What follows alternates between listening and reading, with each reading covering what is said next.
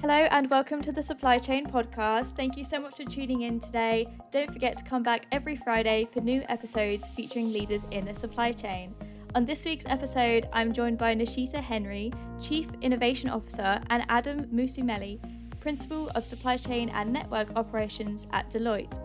Today, we will be discussing how to make supply chains more responsive to customer demand and how organizations can leverage technology in order to be more resilient and productive.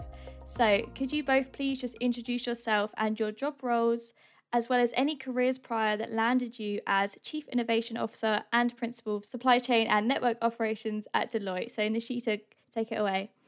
Perfect. Thank you, Emily. It's a pleasure to be on. I'm Nishita Henry, our Chief Innovation Officer here at Deloitte Consulting. And in that role, I'm really responsible for helping us develop new solutions and offerings to create new markets and expand our current markets. And so that really means transforming us from an organization that's been primarily professional services to one that offers IP solutions and a combination of services to create the outcomes our clients are looking for.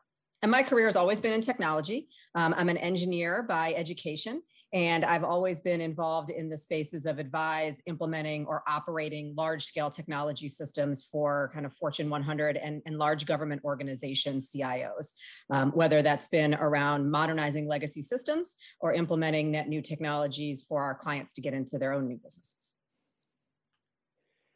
And I'm Adam MussoMeli. I'm responsible for our U.S. supply chain practice, which is a bit over 1,000 consultants who wake up every day thinking about how to give our clients better opportunities in the space.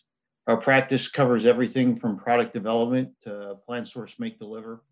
I call myself the accidental consultant. I started my career in operational positions, first in oil, gas, and chemicals, and then auto before joining Deloitte back in 1997.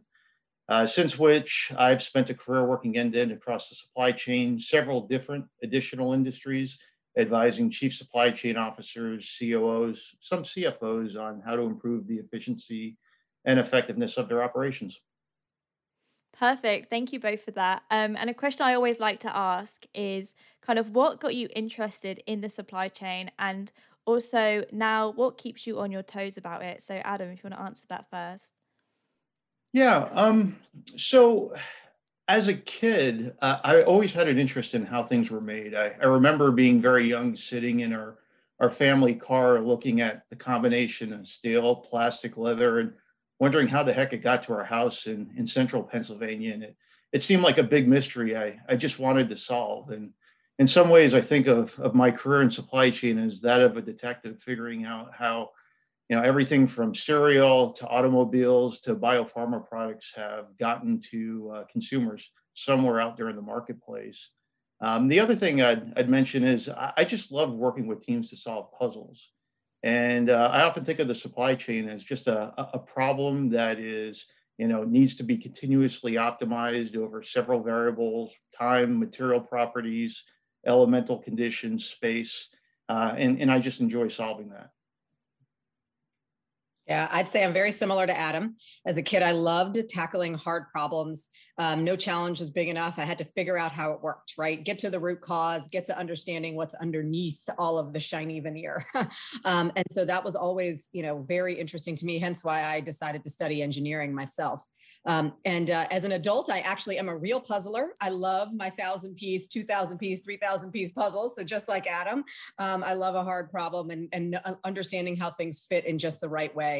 But most importantly, and the reason I actually started my career serving the government market space, is I was really focused on the mission and the outcomes and solving problems for us as citizens. And I think, as a supply chain, more of a novice than Adam is, as my career spanned a lot more than supply chain, and Adam is our true expert. I'm always about, how are we helping the end consumer at home? How are we making their lives easier? How are we making it easier for them to get the goods and services they need? Amazing. And I love that. Thank you both. I think it's always an interesting question to ask, because supply chain is something that people often either fall into because they find out about it after education, or it's something they've always wondered about since they were young. So I think that's really exciting. I'm interested to jump into looking at emerging technologies here. So I'm wondering if, Nishita, you could touch on exactly what emerging technologies are being leveraged at Deloitte and also any across the supply chain? Yeah, great question, Emily. We talk about technologies in terms of horizons, right? What are the enablers that we're using today in Horizon 1? What are the disruptors coming up in the near future on Horizon 2? And what's coming out next? And what do we need to be prepared for in Horizon 3? And I'd say, right now, organizations are obviously embracing the cloud. If nothing, the pandemic has taught us that if it's not in the cloud, we can't work on it from remote places. Data and analytics has been a huge push for decades, right? People understand the need for data and analytics. And the digital experience has been something more recent in the last decade around how do people interact with technology. I think moving forward, it's really going to change from cloud to distributed platforms, right? We're talking about the cloud working with the edge. We're talking about sensors and IoT technology on every one of our machineries to make sure that data and information can be used and collected real time, but also analyzed in the cloud for long-term transparency and process improvement. And from data, we're moving from data to true insights, right? We got tons of data. Everybody's got lots of data, so much data, they don't know what to do with it, right? But they need to really understand, what data do I need to have the insights to create and make decisions that are important to my business? And so that's important, along with true artificial intelligence, right? Automation's been a thing for a long time. We're getting way more advanced in automation, but automation is about tasks, right? AI is about decisions. And so it's really using that artificial intelligence to help us make better decisions, help us collect and synthesize information in a way and at a speed that allows us to have the machine and the human truly working together, as we call it, the age of with.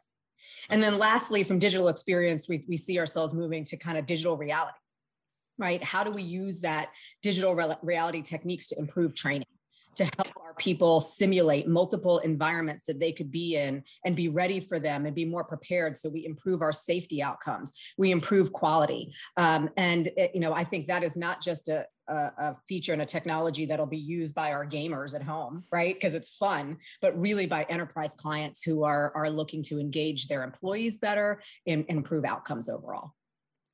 And I think that's a really interesting point. I'm wondering if Adam can kind of talk about this, about the benefits and the key values of implementing technology, especially to teams now working remotely due to COVID.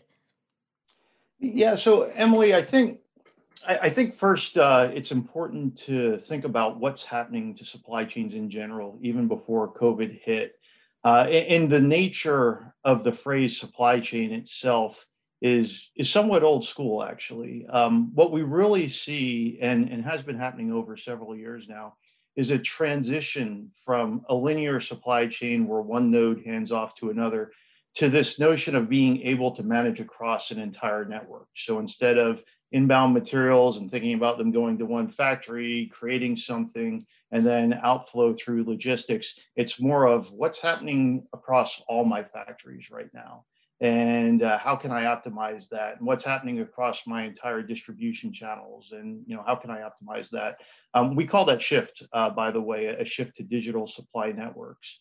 And in that context, and as I think about a lot of the technical change Nishita just shared, the evolution, there's a familiar pattern playing out across supply chains that COVID has exacerbated, which is first we try to get to visibility. So what's happening, right? The oldest supply chain use case on the planet has been, where's my stuff? And that's still an important use case in supply chain. And then from there, getting analytical. Now that I can see what's happening, how can I do what I do better, and ultimately getting predictive. So there's a 3-stage journey everybody's been going on. Interestingly enough, COVID, the benefits of progressing through that journey and the technology, those are the same as they were pre-COVID. What has happened is, before it was a financial payback business case that would launch some of the journey. Now it's that plus, because of the remote work that you mentioned, it's an operational necessity, right? And so, we've seen instances where, for example, planning organizations that historically have worked in these very large Excel-based planning notebooks that they send to each other over email, and they're constantly spending time syncing up data, can't do that anymore, particularly remotely, super hard, right? So the notion of being able to plan in a cloud, everybody using that same platform, looking at the same data, understanding how one plan impacts another in an operation after that has become really important and driven a lot of efficiency and effectiveness benefits. Another great example would be the integration across engineering and manufacturing. Maintenance, traditionally silos, traditionally engineers design, manufacturing produces, maintenance allows manufacturing to keep producing, but never would the three necessarily meet and understand what the other was doing and the implications. Again, the technologies that Nishita mentioned have allowed us to bring those together in one collaborative platform and speed up dramatically the cycle time of design, as well as improve the efficiency of production. That's amazing. Thank you. And I'm glad you touched on data there because that is a really important topic and something that does really go hand in hand with technology innovation.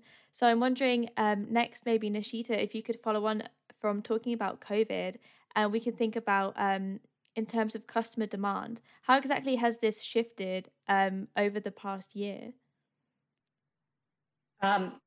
Customer demand, it's one of these questions that I'm always baffled by sometimes because demand by customers is so rapidly changing. And, what worked one day isn't going to work the next day. And I think the key is always keeping up and understanding that, right? From anybody's viewpoint, whether you are a manufacturer, or whether you are the distributor, or whether you are the retailer. In fact, I think our supply chain professionals would say they had the most disruption given COVID. 97%, in fact, responded in a recent survey that they were caught off guard by the severity of the pandemic and the speed at which it unfolded, right? Which means that their ability to agilely respond, their ability to flex their supply chain, their ability to manage in person and virtual, right? Just they hadn't thought of it before. Right. And understanding that they know that now they have to plan major shifts in the way they approach supply chain management. Because while this is maybe a once in 100-year event, hopefully from a pandemic perspective, there will be many, many things that continue to disrupt. New technologies will come online, geopolitical shifts, changes in environmental regulation and our approach to sustainability. All of those things are going to impact our supply chain in a way that we have to be prepared. Which means that we have to have technologies that allow us to be more agile, and consumers' demand will never change from expecting their product when they want it, where they want it, and how they want it, right? And so I think it's important for supply chain professionals and manufacturers to understand that if those demands are going to continue to stay high and continue to increase, everyone expects you to be Amazon these days, right? I order it. You don't even have to order it. I think about it and it's going to show up at my doorstep. And so that's how people have to respond. And that means you have to have better insights on what your consumers want. You have to be closer to your consumers, and you have to have supply chains that can agilely change what you're manufacturing, how you're manufacturing, and where you're manufacturing it. And so, I talked about some of those technologies before, and Adam elaborated on their use. I think some others that are going to help us and are going to help our clients in this are 5G, right? Which is really going to increase our ability to share data and get data in real time because of the bandwidth we'll be able to now have on the production floors and the ability to actually exchange data between machines and do that in real time. The other is computer vision. Right? If our computers can see and our computers can actually make determinations on where things should go, how they should be routed, where and how you're seeing quality defects, we'll get a lot more real-time insight into how to make those changes. And humans can do the jobs they're the best at, right? Which is actually solving hard human problems of meeting customer demand, while our technology and our machines do the rote work of making sure that we can do it on time. And following from this, do you believe that companies have not only survived but thrived from the pandemic? And if so, how did they manage to do this? Yeah, I think there's been definitely a curve on where you've been around this pandemic. I think that there are companies that have absolutely thrived because they have understood the need for change. They have quickly changed where they're manufacturing something, quickly deployed different workforces, quickly enhanced and embraced technology. I think there's others that, weren't as quick to do it. and had a harder time, right? Given the fact that we had our challenges of social distancing and requirements, and we need to keep our people safe and our teams safe, those who couldn't find ways to use things like drones or use things like more advanced recognition as opposed to using humans to do it, had a harder time adapting, right? I also think we need to be really cognizant of the fact that just because you have technologies, doesn't mean you should always use them. Meaning you need to be really understanding of the ethics of using the tech and the implications on us as humans, right? And I think companies who understood that did a whole lot better. Companies who, just tried to slam in tech and tried to make humans operate like tech did a whole lot worse, right? And we saw that in the demands on their workforce, in the rates of COVIDs in their workforce. And so I think it's incredibly important that we talk about tech, ethics, and humans together as one in order to thrive. I think there is a very important shift in the thinking along supply chain professionals in line with what Nishita is saying. For as long as I've been doing this, which is about 30 years, supply chain professionals have largely thought about, what's the efficiency of an operation, what's the effectiveness of an operation. And while we conceptually talked about risk, right? We have to worry about risk. That wasn't necessarily in the everyday thinking of a supply chain professional. And, we always kind of got caught by surprise when things didn't work out as planned. I think now what I'm hearing as I talk to CSCOs and other senior executives in the supply chain is a thought process that goes something like, when we started our careers, soon thereafter, the internet came along. And that changed the way we thought about operations and what we could do, to Nishita's comments. Then over the past 20 years, there's been a series of natural disasters, hurricanes, flooding, earthquakes that have disrupted supply chains up to the point where now we've had a pandemic. And if you time it out, roughly every 4 years, something happens across the planet that is entirely disruptive to the way operations are working. And the thinking now is, we don't know what it's going to be necessarily, but probably over the next 4 years, something is going to happen. And we need to start thinking about our operations in that context, which goes back to the notion of how do we continue to increase our flexibility? How do we continue to be agile? How do we set up our supply chains in such a way that we can, where needed, absorb that risk and continue to serve our customers? That's new thinking that is now kind of part of the fabric of supply chain professionals. Yeah, and that's really interesting, is kind of touching on how now this is everyday thinking. And I kind of want to ask, how has this affected teams within the supply chain?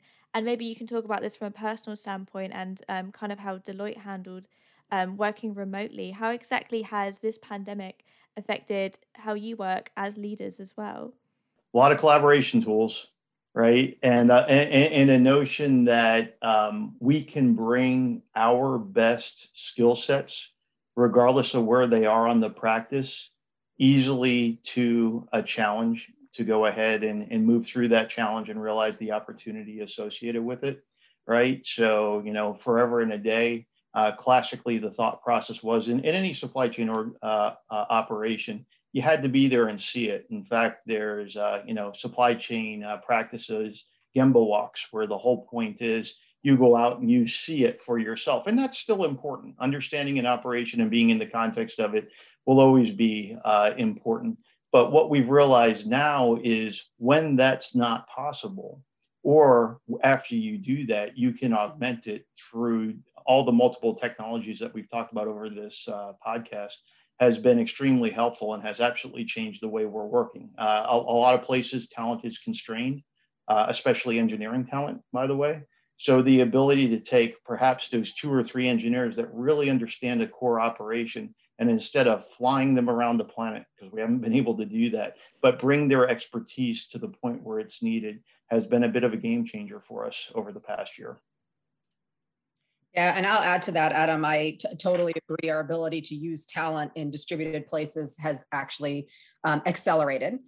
We've also accelerated our ability to use collaboration and technology tools, right? I mean, we all live on Zoom these days, but also our use of Teams, our use of Mural, our use of all kinds of technologies that actually help us do more than just communicate, right? And so we can't be in person in a whiteboard anymore. How do you do that on your computer? And it's amazing how much technology can advance that while also increasing productivity, right? I don't have to do my commute anymore. I don't have to worry about getting from meeting to meeting anymore. And so you can really be very productive. Now, I will say there's, of course, downsides to that, right? And I am aching to get back to some forms of actual in-person human interaction. And I think our key is understanding what are the moments that matter to have in-person communication and what are things that can be done virtually. And I think we're going to see far more acceptance of the virtual work. I think we're going to see far more use of that because I think it also enables us to tap into a greater number of employees, especially in different stages of their lives. Ones who might not be able to travel, ones that may have, different challenges, et cetera. The other thing that it's also enabled us to do is realize how much better we can use workforces outside our own organizations. Right? So the gig workforce, the contingent workforce, we are far better at actually incorporating them now because the playing field is level. Everybody is working from wherever they're working from and their computer. So it doesn't matter where you are. And so our ability to tap into that, use an effective gig network, use an effective contingent workforce, use our own workforce, and have a multimodal talent model is incredibly been accelerated. And I think that'll be important for all of our clients as well. Amazing, yeah. And I think it's funny you touch on that. I actually had the chance to go into the office yesterday because in the UK, our offices are opening back up and it was such a strange experience, but I think I was a bit more unproductive than I am normally at home. So maybe working remotely is actually quite productive. Maybe that was just me being distracted by social interaction for once. But looking into the future then, Adam, I'm wondering if you can kind of touch on the adoption of these technologies that we've spoken about today and kind of what key innovations can we expect to be adopted industry-wide and that perhaps should always be adopted? Yeah, so I think where this is going in a supply chain context, and we're seeing some industries making moves now, and certainly multiple customers across industries making move, is to this notion of a digital thread, right? So end-to-end connectivity, certainly across the supply chain organization, but beyond that, out to ecosystem partners, trading partners, as well as the connected customer. So you can create this virtuous loop of understanding how a product's being used, what the demand for that product may be, where the demand for that product may be, as well as an associated service, and quickly flow that back through the entire supply chain, and inclusive of anybody else you might need that's a partner in the supply chain. In order to make that happen, we need to get twins of everything. So there's a twin of a product, so we can understand how that product may be used. There's a twin of an asset, so we understand how that asset behaves. There's also a twin of a process, so we can understand how a product and people working on that product to perhaps manufacture it or move it work together through a particular part of the supply chain. That's happening as well. We're seeing right now a lot of companies start to talk about model-based manufacturing and what that means for the supply chain, which is another way of talking about the digital thread and digital twins associated with it. Model-based is historically more of an engineering or a heavily engineered product notion, but it's moving out everywhere because even process industries understand that they can model these things out and understand how they'll behave before we even create them. Yeah, and those models, and being able to design those and use technology like digital reality to do that is incredibly helpful and important. That will speed up product engineering. It'll speed up our ability to improve that product. It'll speed up our ability to get that on the production line and into consumers' hands. So I think it's a great, convergence of what's needed and the technology to enable it. And just a metric for you, what we're seeing is as these technologies are adopted and practices associated with them are adopted, design cycle times are being cut in half. And that is a massive play for any company. And talk about consumer demand, right? Consumers are always demanding a newer, better, and the faster you can get it out there, the better you are against your competition. Yeah, and it's all really exciting, isn't it? All these new technologies kind of boosting productivity and efficiency. But I'm curious to touch on what actually are some of the challenges here that your clients are facing as they move from a legacy kind of environment to this next gen technology environment. So I'm wondering, Adam, if you can lead that and touch on that slightly. Yeah, I think a lot of the challenge is people and operating model based, because right now we're set up for largely how the world used to be versus how the world is going to be. Example, as we think about people that historically make their careers in the supply chain, you'll have folks like me, you know, came out of some sort of operations degree or engineering degree or something like that, and then worked their way through one particular node of the supply chain. What we historically have not had are true data scientists or advanced analytics statistician folks, right? Or people that do design for applications. And increasingly, we're finding that we need those folks within a supply chain context, and in companies within supply chain functions. And there's, you know, if we step back for a second, there's always been in any manufacturing organization two technology organizations. One is IT, which we all know that reports up to the CIO. One is OT, which historically reports up to the head of manufacturing. How do we bring those together? What's the bridge? And what skills do you need where? And is there, in line with my earlier comments, perhaps a new organization that blends the both, that can serve the supply chain plus the broader enterprise? That's really what people are trying to work through right now so they could get the best leverage out of their talent. And to Nishita's earlier comments, as needed, augment with talent that are, you know, typically outside the organization. Yeah, and I'll add on to that, you know, from a legacy environment, I think the organizational structure comments that Adam make are so important, but they're also so ingrained, right? We're all very used to, this is how it works, this is our org, and this is what we do. So the change management around getting people to think differently is going to be incredibly important. And we're going to have to break down some orthodoxies and barriers. Well, we've always had OT and IT, right? Well, they need to blend, right? Also, the other piece is the talent within the organization. How ready are your employees to embrace new tech? How informed are they? How aware are they? How educated are they on using it and enabling their own jobs? Is there fear because they think it's replacing them? Is there acceptance because they're like, it's going to help me do my job better? So there's a lot of that in the legacy environments, as well as just legacy tech, right? There's been incredible amounts of investment in legacy tech for all the right reasons, right? And sometimes we are apt to hold on to that because of that investment, as opposed to saying it's a sunk cost. We've got to go to the next world and we've got to adapt new technologies because we need to be forward compatible, right? As opposed to the whole term of backward compatible, we have to be forward compatible in terms of what does our market expect? What are our competitors doing? How are we going to stay ahead? And continuing to anchor ourselves on the past will prevent us from doing that. So, you know, it's a human nature, and it's something we're all going to have to continue to work on in order to achieve the future we talk about.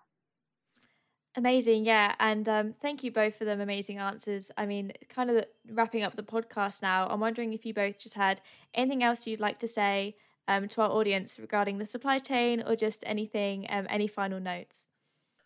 I would just say, Emily, let's embrace the future. I think what's happening now is exciting. It's opening up more career paths for more people than ever before to do things that are hugely enjoyable.